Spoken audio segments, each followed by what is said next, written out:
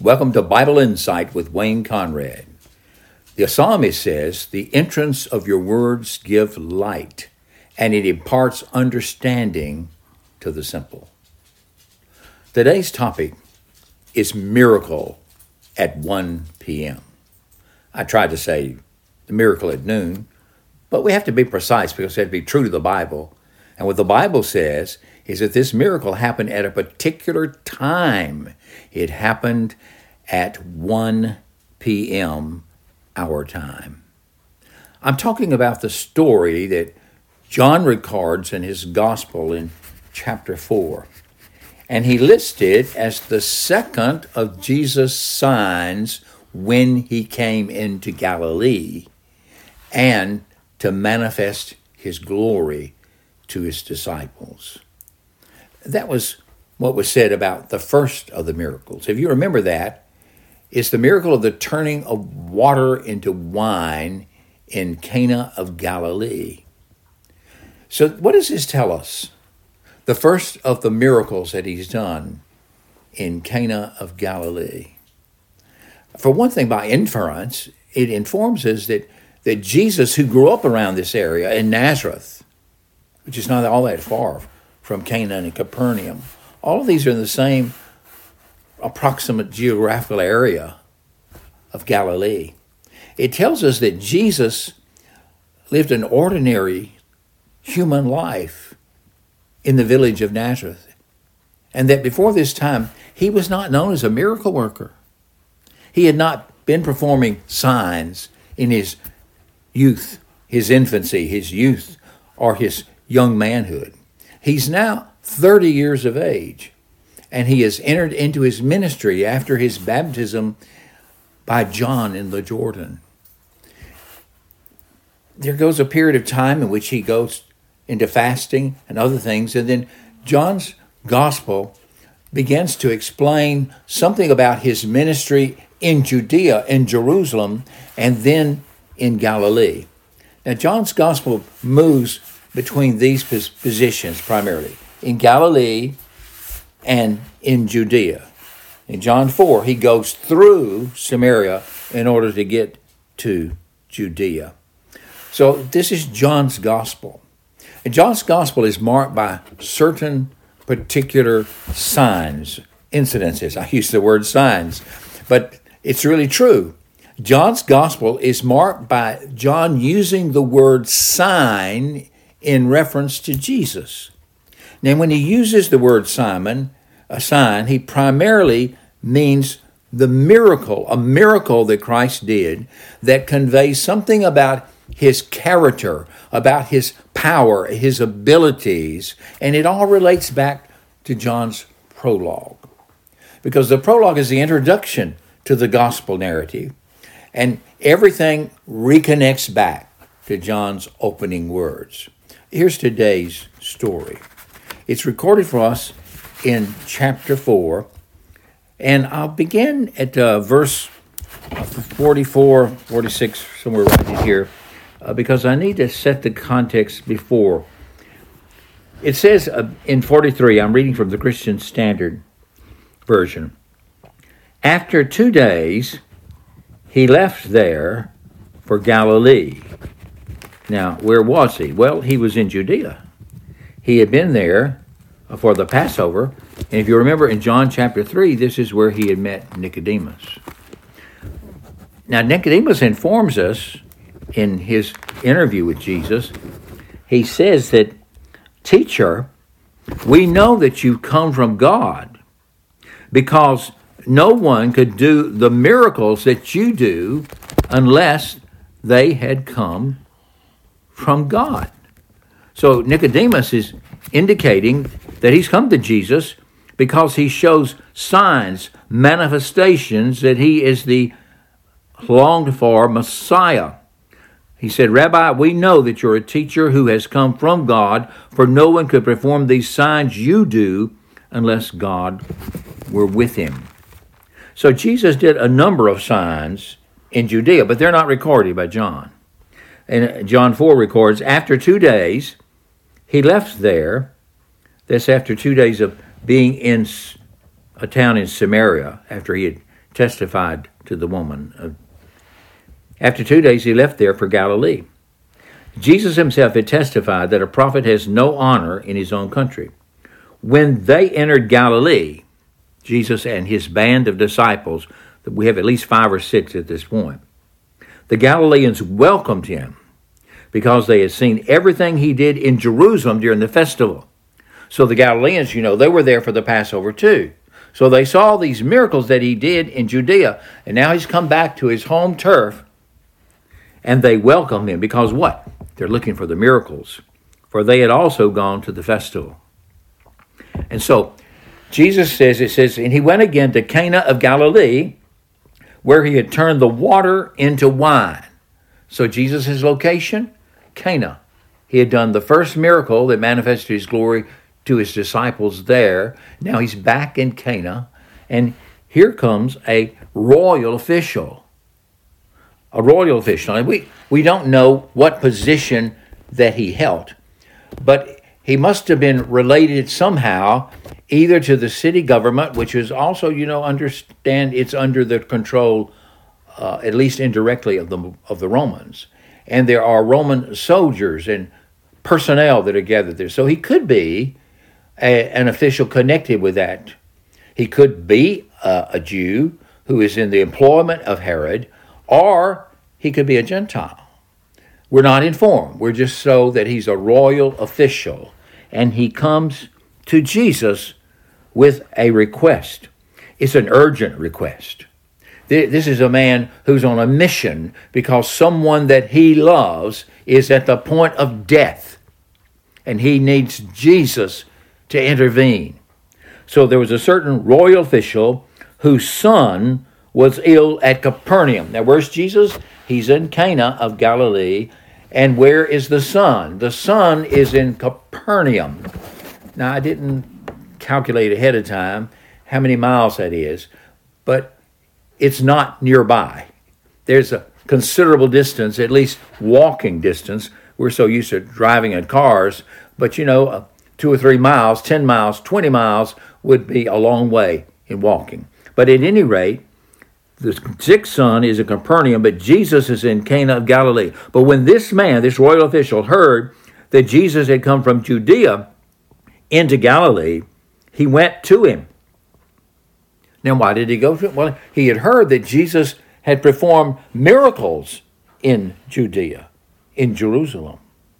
Having heard the message that Jesus had the power to perform miracles of healing, etc., he came with an urgent plea, and he pleaded with him. He pleaded with Jesus to come down and heal his son since he was about to die. He's saying to him, please come, Jesus. My son is at the point of death. His only hope of survival is if you come and you will lay your hands on him or speak the word over him and raise him up from the sick bed. So that's the man's urgent plea. And then Jesus says to him, now we're going to have to notice the plural in the Greek, which is not clear in the English because we use you for singular and we use you for plural. But Jesus' statement to the official is not just for him. It is for all those who are around him who are listening to this interview, shall we call it, this dialogue. He says, unless you, plural, unless all of you see signs and wonders, all of you, will not believe. So he's making remarks to the Galileans because they're there. He did miracles in Judea. He's come home. He's a homeboy. He needs to do miracles for us too. That's why Jesus is making this statement. But it also brings out something about the official. It gives him an opportunity to show where his faith really resides. What does he truly believe about this man, Jesus? The official says to him, sir, come down before my child dies. See him. See the picture. He's pleading with Jesus, possibly on his knees. He's begging him, Jesus, please come on down before my child dies. And Jesus says to him, go, your son will live. He didn't send him away like saying, go away. He's saying, go, your mission's fulfilled. Go, your son will live. Now here's the clincher. The man believed the word that Jesus spoke to him. So I got up off his knees. He left from begging and pleading because the master had said, your son will live. He believed the word that Jesus spoke to him, and he went on his way. Now, while he's on his way, his servants come to meet him, and they told him that his son was recovering. And so he asked them the hour when he began to get better. Now, notice the type of miracle that Jesus did. He basically gave health life to the young man, who began immediately to improve. So the healing is a little bit of a process that it'll be complete by the time the Father gets there. The man believed his word Jesus spoke. He went on his way, and as he was going down, his servants met him and told him his son was recovering. So he asked them, when did this happen? What's the hour when he began to get better? When did he make this turn and really starting to get better, not dying, but beginning to live? And they said to him, yesterday. So see, there's a considerable distance for walking between Cana and Capernaum.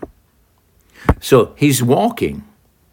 And I don't know what time of day he met Jesus, but he's walking. And they said to him, yesterday at the 7th hour, that's 7th hour on, I guess, Roman time that John might be using. I'm not sure if he's using the Roman time, but it's 7 p.m. our time. They said to him, yesterday at 1 p.m., the fever left him. The fever broke. It left him. And the Father knew that was the hour when Jesus had said to him, your son will live. He had believed the word of Jesus, and he went on going back home. And here comes the news. Your son will live. He is recovering. The fever's broke. He's on the mend. He knows that it was the word that Jesus spoke from this distance that restored his son to life and health. And he himself believed. Very intense idea here. He himself, for himself, he believed, and all of his household with him. So we know that when he got home, he told the story of the intervention, of his encountering Jesus, and of Jesus' intervention by the word of authority that said, your son will live. And that word traveled all the way to the son's bedside and body and broke that fever. And the son began immediately for a full recovery.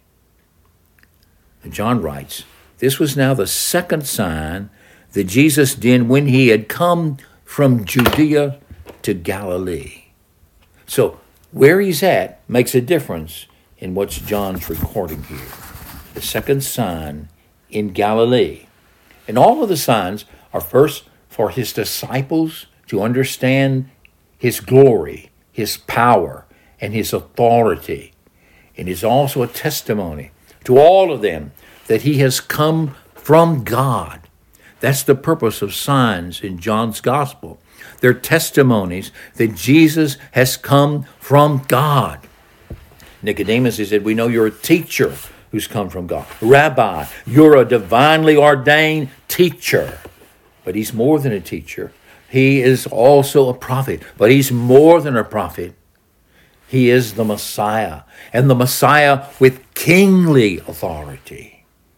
And so he heals the official's son. Now, it's important that we connect the stories with what's gone before and maybe what's going to come after. But we need to connect this with the prologue, and it's connected in John chapter 1 and verse 4. Because what does this sign say about Jesus? Let's think about the first sign. Jesus turned water into wine and manifested his glory. Well, what kind of glory is involved in taking one thing and turning it into something different?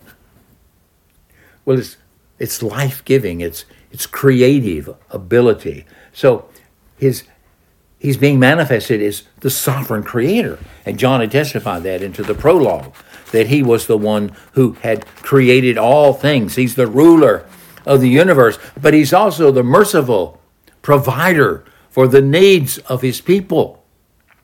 And so he met the needs of the people at the party. They were about to run out of wine. He gave them the best wine, though they didn't know where it come from. But his disciples knew, and the servants knew, and Mary knew. And now we have the second sign. And John chapter 1 and verse 4 says this about the Word. It says, in him was life. And that life was the light of men. So the second of the miracles that Jesus does in Galilee, the healing of the royal official's son, manifests Jesus as life. He is the one who has life residing within him. And it's his life that gives life. He restored the life of this young man about to die. He is the life giver. That's the lesson here in John chapter 4, the healing of the official son. But this is only one of what's designated by John as 7 signs. Each one of these signs is a miracle. Each miracle teaches us about Christ. But there is an 8th miracle. And it's mentioned, but has not yet occurred in John chapter 2. Is when Jesus was in Jerusalem at the Passover, and he cleansed the temple by running out those that were ruining the experience of the people that were trying to worship in the court of the Gentiles. He removed all of them. And then he talked about the temple. He talked about himself in terms of the temple. He said to the Jews who questioned him, what sign will you show us for doing these things? It's future tense. Will you show us? And Jesus answered, thinking about the future, destroy this temple and I will raise it up in 3 days. Now that's not yet come to pass, but it does come to pass at the second half of John's Gospel. You see, John's Gospel is basically divided into 2 halves. The book of signs, which is from chapter 1 through chapter 11 and into maybe chapter 12, but at some point in 12 or at the end of it, it moves to, some call it the book of glory, but it's really the Passion Week with John. You begin in chapter 12. So somewhere in chapter 12, there's a transition from these testimonies to Christ in the 7 signs to the closing events in which he will make the sacrifice for the sins of his people. But he will not remain dead, for he lives. He who is life cannot be destroyed by death. This has been Wayne Conrad with Bible Insights. Remember that Jesus is the life giver.